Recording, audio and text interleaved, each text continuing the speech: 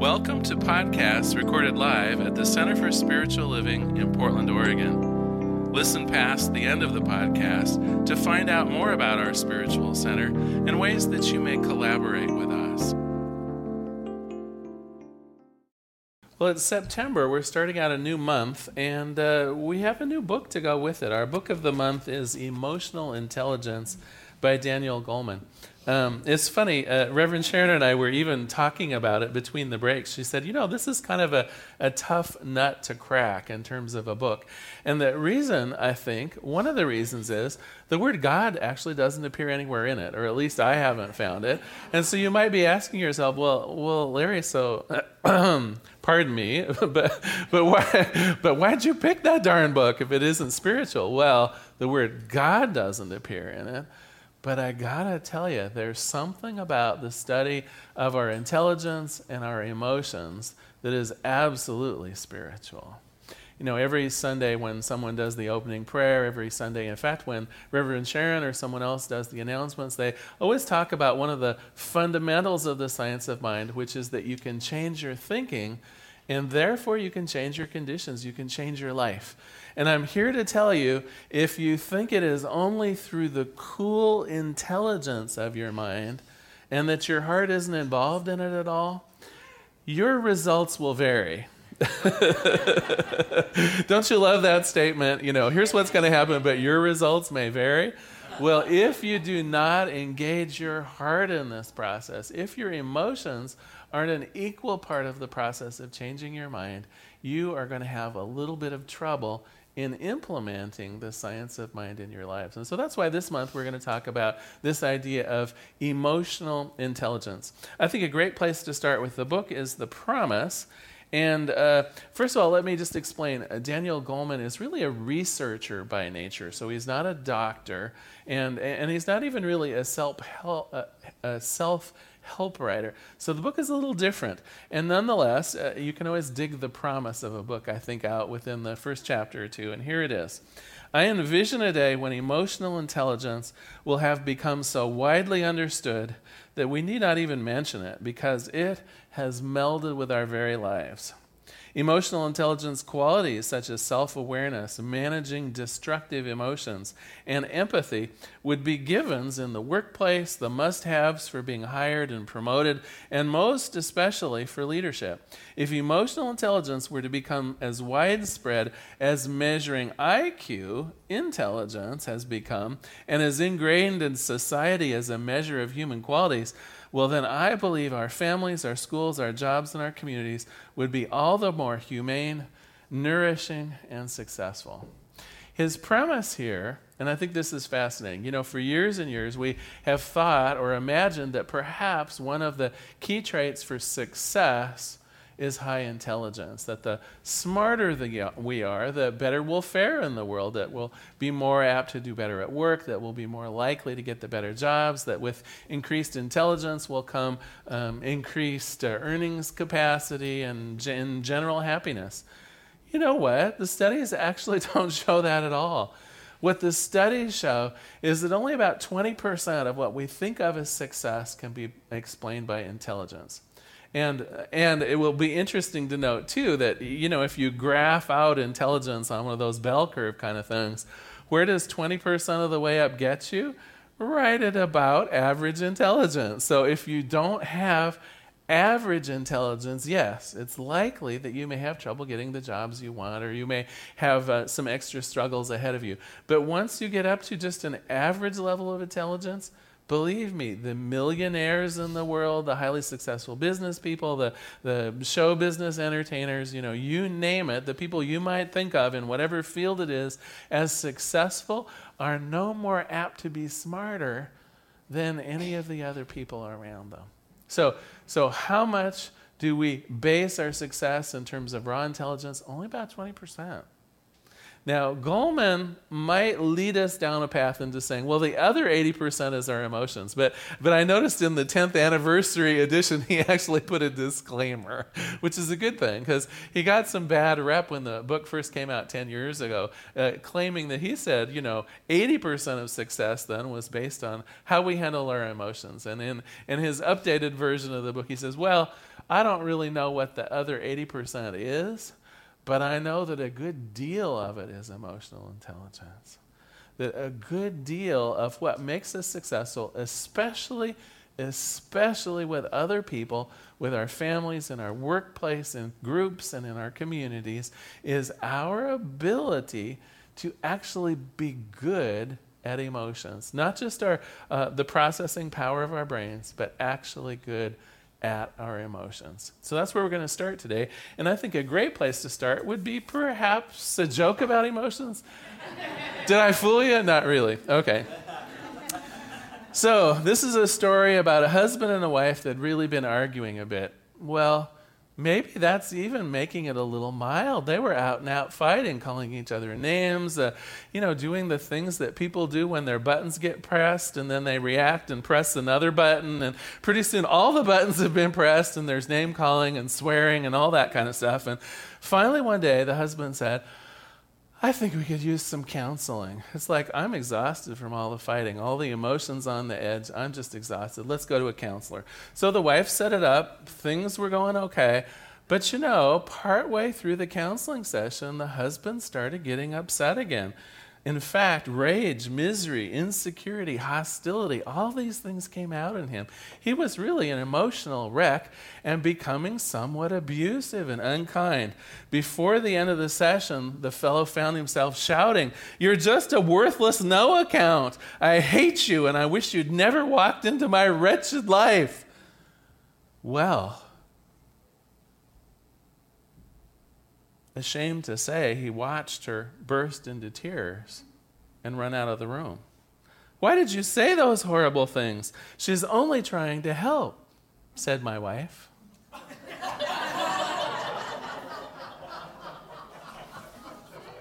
Do you see how our emotions can get the best of us?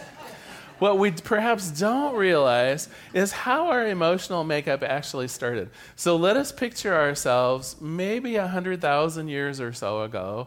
We wouldn't be sitting in the room. We'd perhaps be out on the African veldt. And I might be one of the first few people that noticed over a sea of grass a kind of a tawny little dome shape with maybe some hair sticking up way in the distance. And I would instantly know which of three things I needed to do.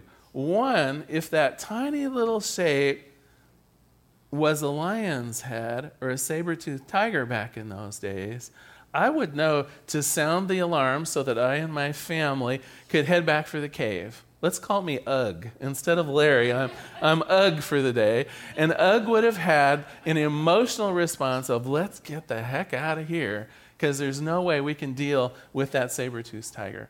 Or, if the shape was just infinitely different, I might see it as the tip of an antler.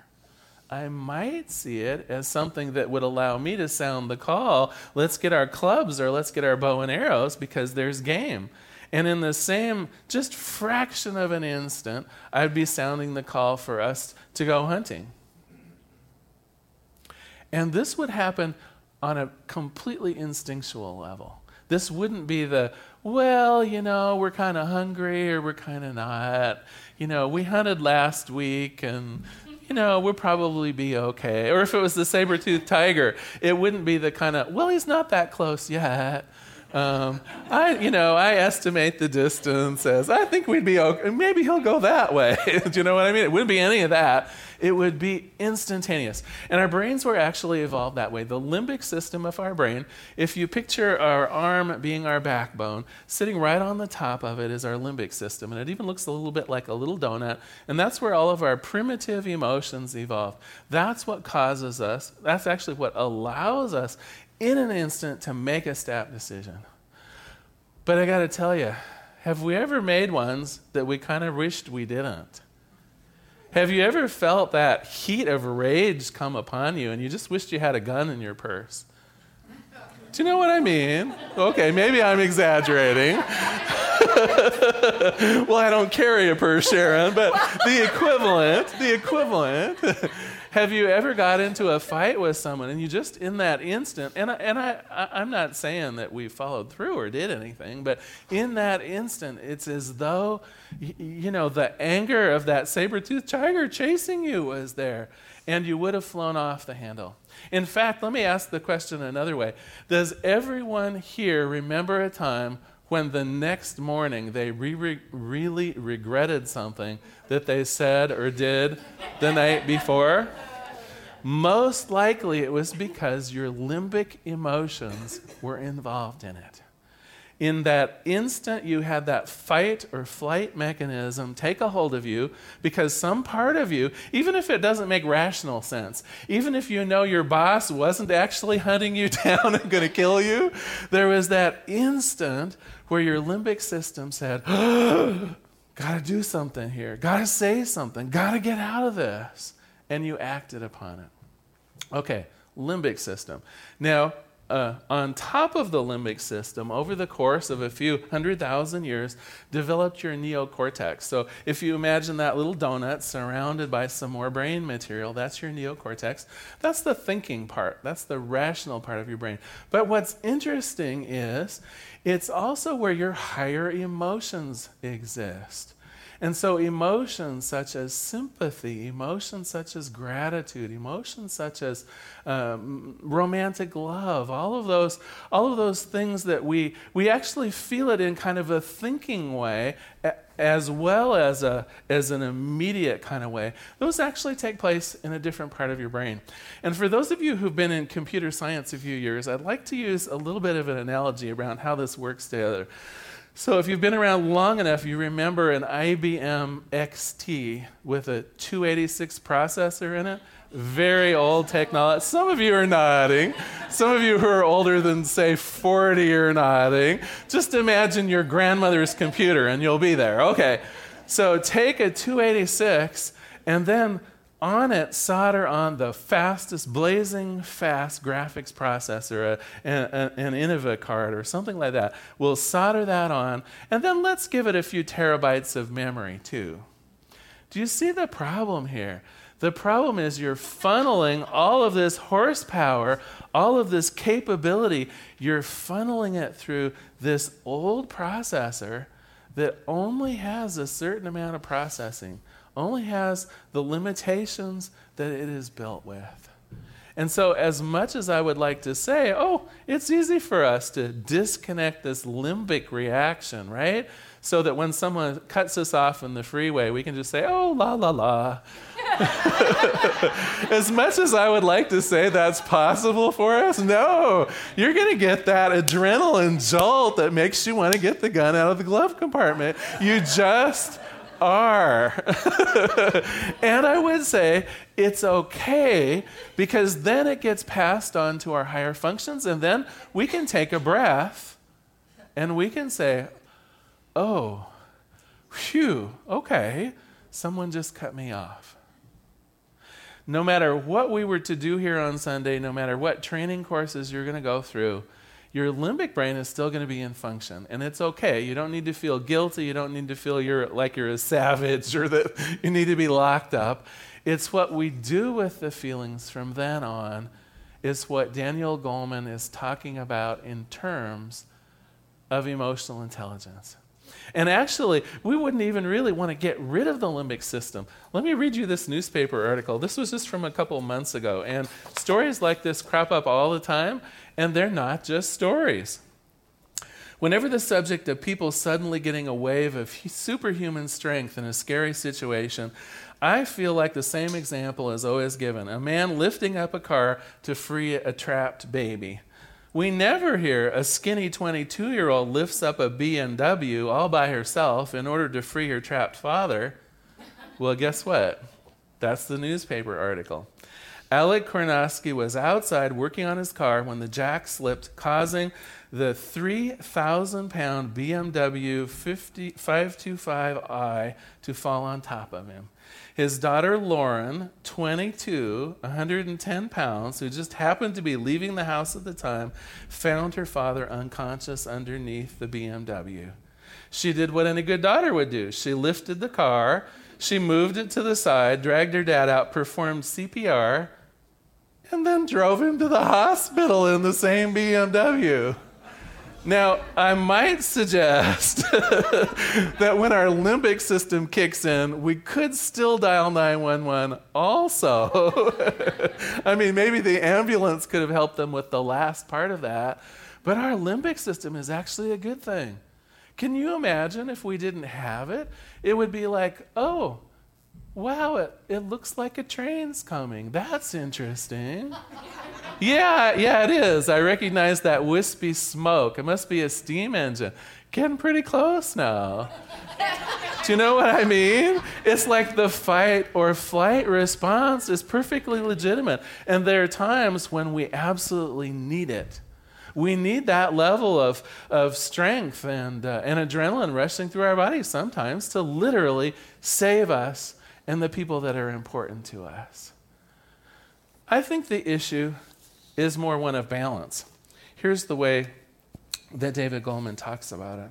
He says these two minds, the emotional and the rational mind, operate in tight harmony for the most part. They intertwine their very different ways of knowing to guide us through the world. Ordinarily, there is a balance between emotional and rational minds, with emotion feeding into and informing the operation of the rational mind, and the rational mind refining and sometimes even vetoing the inputs of the emotions. That's the way it's supposed to work. Haven't we known people, though, that seem emotional all the time to their detriment? People who really are angry like all of the time and get into outrageous battles at the checkout stand at Safeway. And when cars cut them off in the freeway, I mean, their faces light up and get purple and oh my gosh. And likewise, haven't we known people that just walk around with a mantle of sadness or some other emotion to the point that it kind of makes them unable to almost function in the world? Well, that's one side of the pendulum. Seen a good Ingmar Bergman film lately? Is everyone familiar? Well, he did those early Swedish films in the 40s and 50s, and something horrible would happen, and the two main characters would sit in their blonde furniture and just talk to each other about it. Oh yes, your father died last night. Yes. What would you like? Some tea? So the other extreme. Actually, I love Ingmar Bergman, by the way, but still, it portrays a kind of stoic way of being where emotions are never expressed. Unfortunately, a whole lot of us are a little more on the edges of that than they are in the middle. And I'll own up to it. In my family, around the age of 10, my father said, "You're 10 now. You're grown. There's no need for these emotions. So what if you skinned your knee?" And he schooled my mother into saying, "Don't put Band-Aids on him. He knows where they are. Guys need to learn how to toughen it up a little bit. This is a hard world. Let's get with the program here." I suppose if I would have had a good fist fight, maybe that would have, maybe anger would have been okay, but pretty much the other emotions were not okay. I'll own up to that. The beauty of David Goleman's work is that he says we can make changes in it. It's not like IQ. And in fact, the idea of emotional intelligence is much more positive than the idea of intelligence quotient. IQ, you're just kind of born that way, right? It's like you can get a test when you're 10 and a test when you're 40 and a test when you're 80, and your IQ pretty much stays the same. It may vary a little bit. But what I love about Dan Goleman's work is he says, we start where we are, right? We may be somewhere in the middle of that continuum. We may be on the far ends of it. We start where we are. We can always get more productive, more intelligent about our emotions. To that end, he highlights in the very first chapter some of the things that help us to become more intelligent around our emotions. First of all, we have to get good at reading emotions, right? So I got to know what's going on inside me. I remember having my teenage years in this kind of stoic family where not a lot of emotions were expressed because it was seen as not appropriate. I went off to college and, oh my God, I discovered people were different. I discovered there were people that cry all the time. There are people that actually want to get into fistfights with you for no apparent reason. I discovered that there was a world of emotion out there. And I got to tell you, it puzzled me because I didn't even see it coming until it was in its full drama. Do you know what I mean? Even in myself, I wouldn't notice that I was really angry or really sad until literally there would be tears, or until literally, I'd look in the mirror and it's like, wow, Larry, purple, that's an interesting color on you.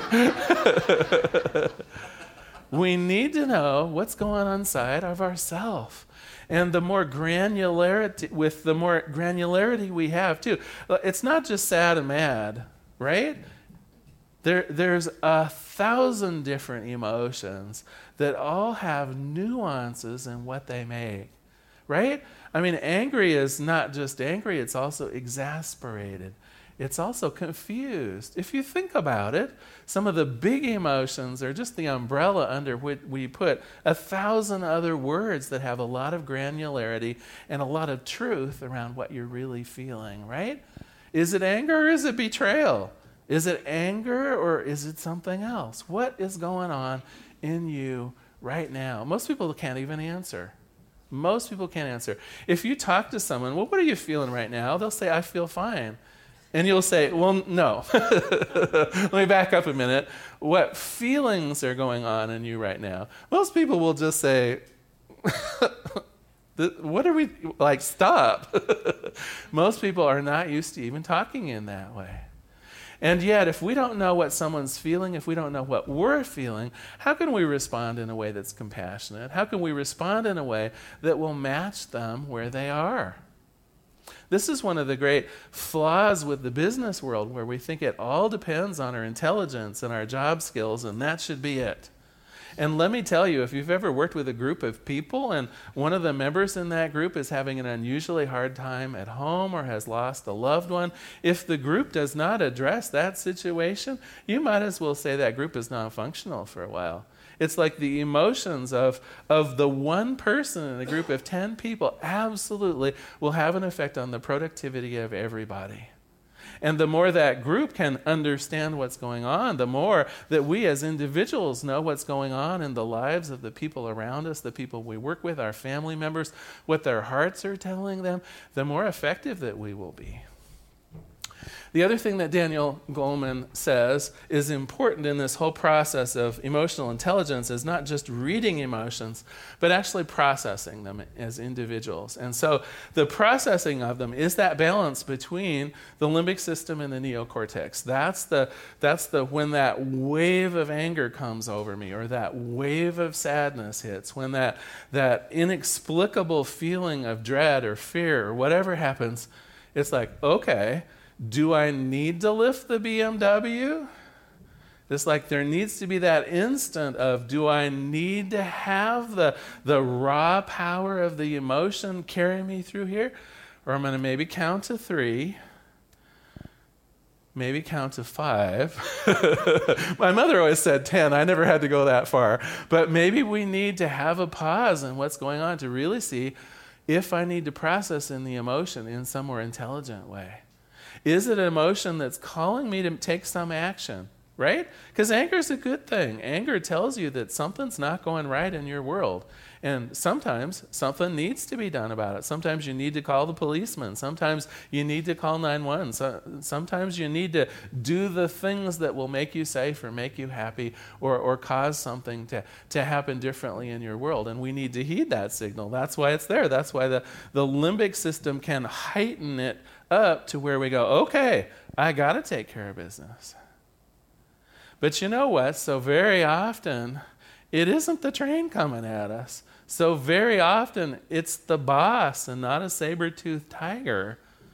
And neither running, nor attacking, nor mating would be the answer.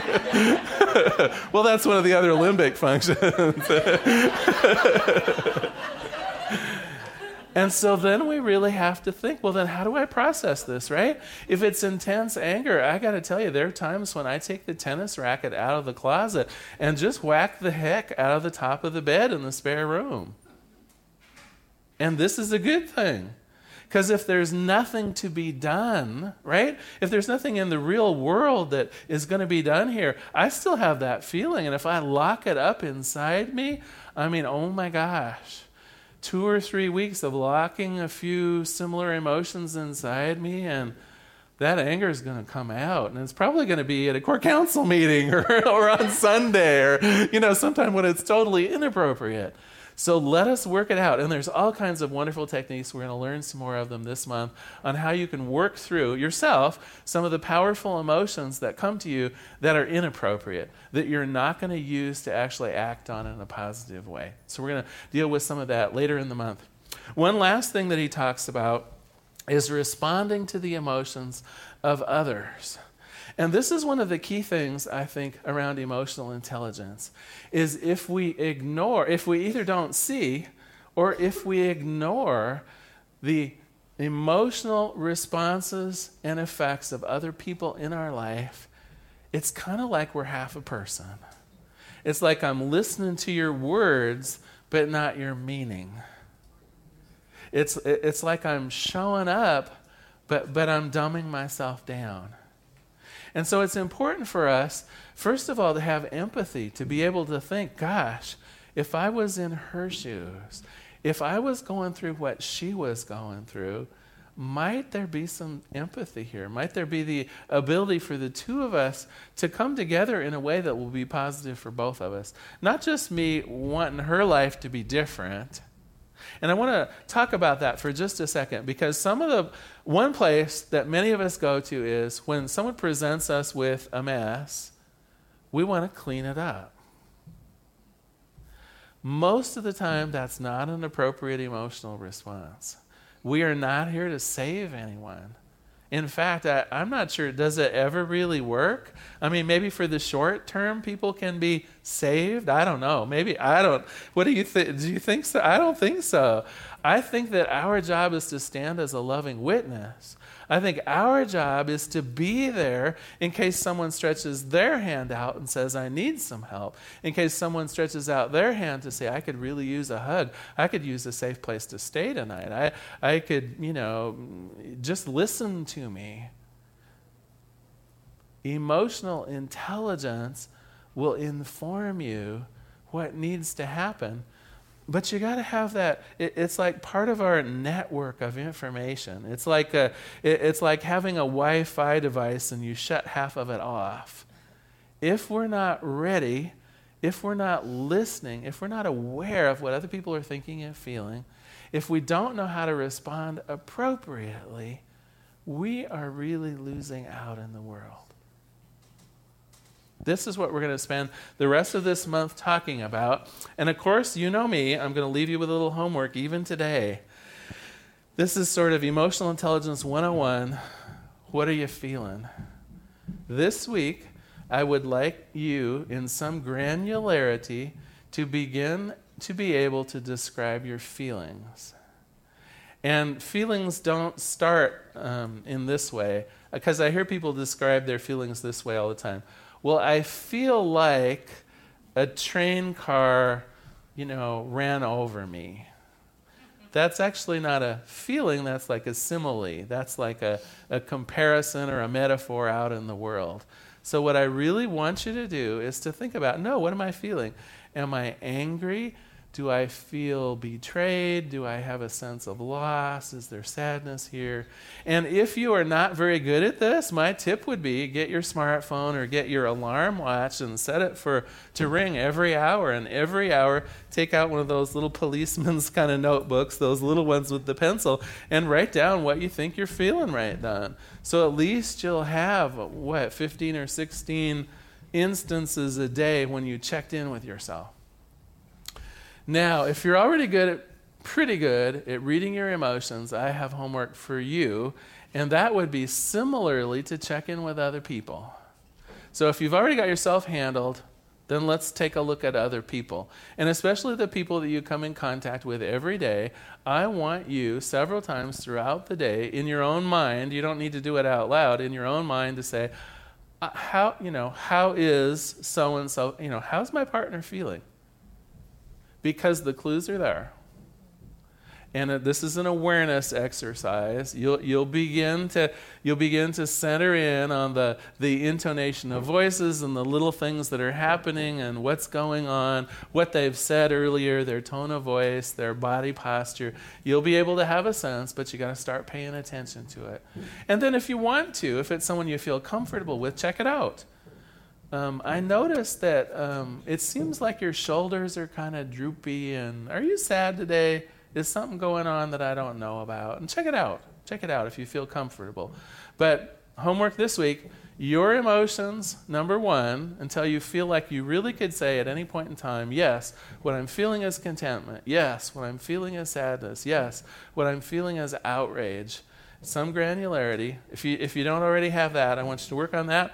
Otherwise, if you feel fully confident in your understanding your emotions, then start looking at other people. I'm going to close with a final quote from this book, and just to promise that we're actually going to have some fun this week.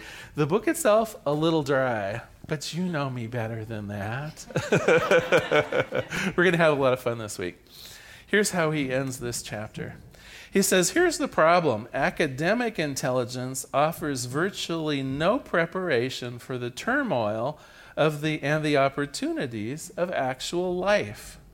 Yet, even though a high IQ is no guarantee of prosperity, prestige, or happiness in life, our schools and our culture fixate on academic abilities, ignoring emotional intelligence. This set of traits, and some might call it character, also matter immensely for our own personal destiny. Emotional life is a domain that, as surely as math or reading, can be handled with greater or lesser skill, and requires its unique set of learned competencies. With well-developed emotional skills, we are more likely to be content, effective, and successful. Let us pray. There is one power, one presence, one light, one goodness. Just that oneness of the universe itself, all-encompassing. And I know that means me. I know that the intelligence of the universe is right here for me to use, for me to tap into. And when I say intelligence, of course, it's the brain and it's the heart as well. It's the limbic and the neocortex. It is the wholeness of Larry and all of my intelligence that I bring into and I foster in this world.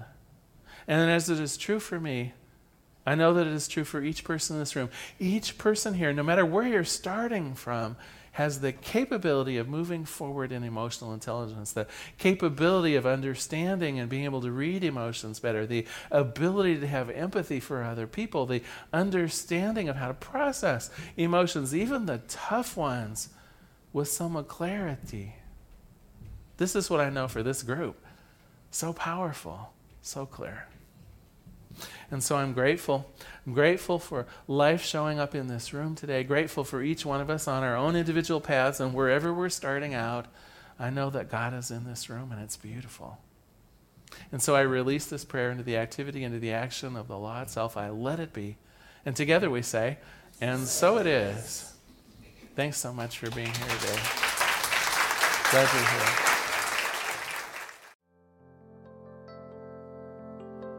We hope you enjoyed today's podcast. If you happen to be in the Portland, Oregon area, we'd love to have you visit in person. The Portland Center for Spiritual Living is located at 6211 Northeast Martin Luther King Jr. Boulevard. We have inspirational services at 9 and 11 a.m. every Sunday. Our mission is to open hearts, ignite minds, and to make a difference. If you'd like to support our center and its podcasts, you can donate online at www.pcsl.us/donate. Our website is also the place to learn more about what's going on at the center or to contact us. Allow us to become part of your extended community Wherever you are on your spiritual journey, you are most welcome at the Center for Spiritual Living.